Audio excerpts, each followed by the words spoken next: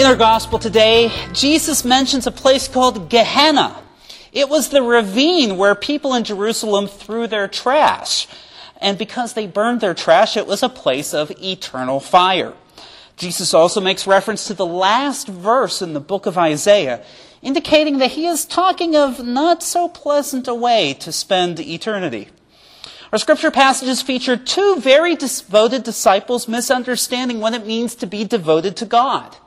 Joshua, Moses' right-hand man, complains that God has given the gift of prophecy to two men who were gathered with the rest of the elders.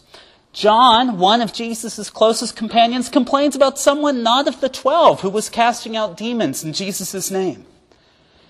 These complaints may seem to be silly or childish at first, but most of us assure ourselves that we are right because we belong to the correct group. But there is someone right now in our world living out Jesus' message of openness and dialogue. Pope Francis. Wow, what a week it's been to be a United States Catholic. How blessed we are.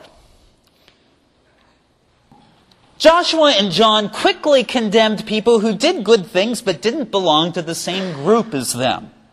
Jesus is completely opposed to that. Jesus reserves his condemnation for the person who leads other people into sin. Now, before we all start making lists of people we'd like to throw into the sea, let's hold on. Jesus condemns leading others into sin, but he doesn't necessarily call for us to cast these people out of the community. Wait a minute, you may say. What about Jesus' saying that you should cut off a hand, a foot, or an eye if it causes you to sin? Doesn't that mean we should cut off people if they are egregious sinners? Isn't this an extension of St. Paul's body of Christ metaphor? I don't think so. I think we're mixing our metaphors. In the past few weeks, Mark has told us a lot about discipleship with Jesus. We must die to ourselves and pick up our crosses. We must serve others. We need to stop thinking about who is the greatest among us. But Jesus has said nothing about what we should do if we think others are not good disciples. And yet we live in an environment where we keep cutting people out of our own spheres of influence. In politics and in religion, people on each side of a conflict are quick not only to fight those who oppose them, but also to declare that some of the people who agree with them are not ideologically pure enough. In the past 6 days, however, Pope Francis has exemplified what we can accomplish when we concentrate on the common bonds we have with other people, rather than focusing on what divides us. Francis has shined brightest when meeting with simple people who seem to be very different from himself. When he talked with homeless people in Washington, D.C., he spoke in Spanish, saying, "The Son of God knew what it was to start life without a roof over his head." When he met school children, yes, including my godson, who got to shake hands with Pope Francis on Friday. I guess I'm doing something right as a godfather. When he met school children, he showed that he was a lifelong learner when the children taught him how to use a smartboard. Or as they famously said, "Pope Francis, you need to double click." When he met with immigrants from around the world, he talked about his favorite sport, soccer. When he met with clergy abuse victims today, he said, "It is engraved in my heart. The stories, suffering, and pain of the children abused by priests. I am deeply sorry. God cries." And in speech after speech, Francis has challenged all of us to do likewise. We each have the power to cut people off. Francis urges us instead to dialogue with the powerless, so that we may use our power to help those who are powerless.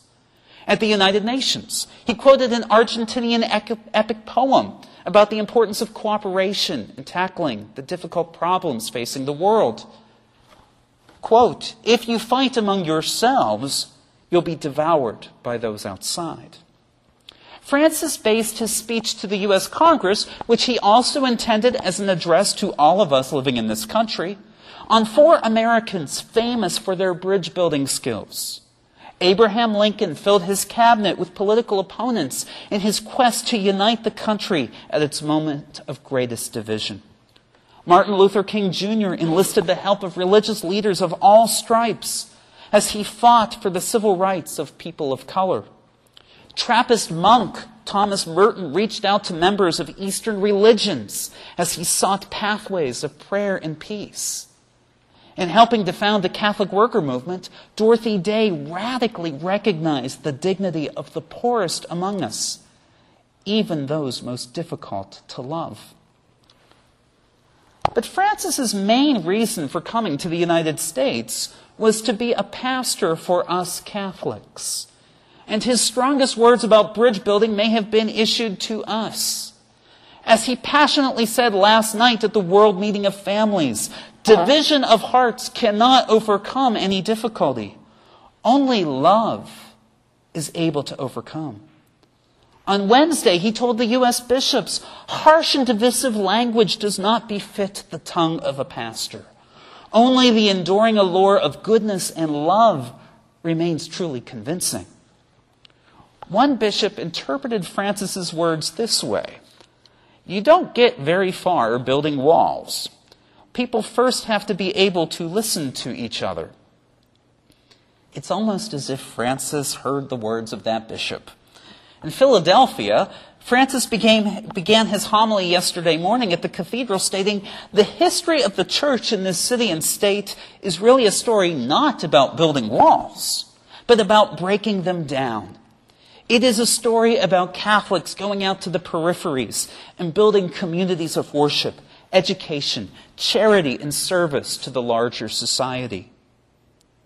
But wait, aren't we supposed to be more public about our Catholic identity? Isn't there a danger of watering down the gospel if we concentrate on building bridges and searching for common bonds? I don't think so. In the past week, Francis gave many speeches without quoting scripture or citing the catechism. Amazingly, I don't think anyone thought for even a nanosecond that Francis had rejected a single jot or tittle of the gospel of Jesus Christ. As Francis forged bonds with non-Catholics and non-Christians this week, he affirmed that even these people, if they care about the common good, they support the gospel of Jesus Christ.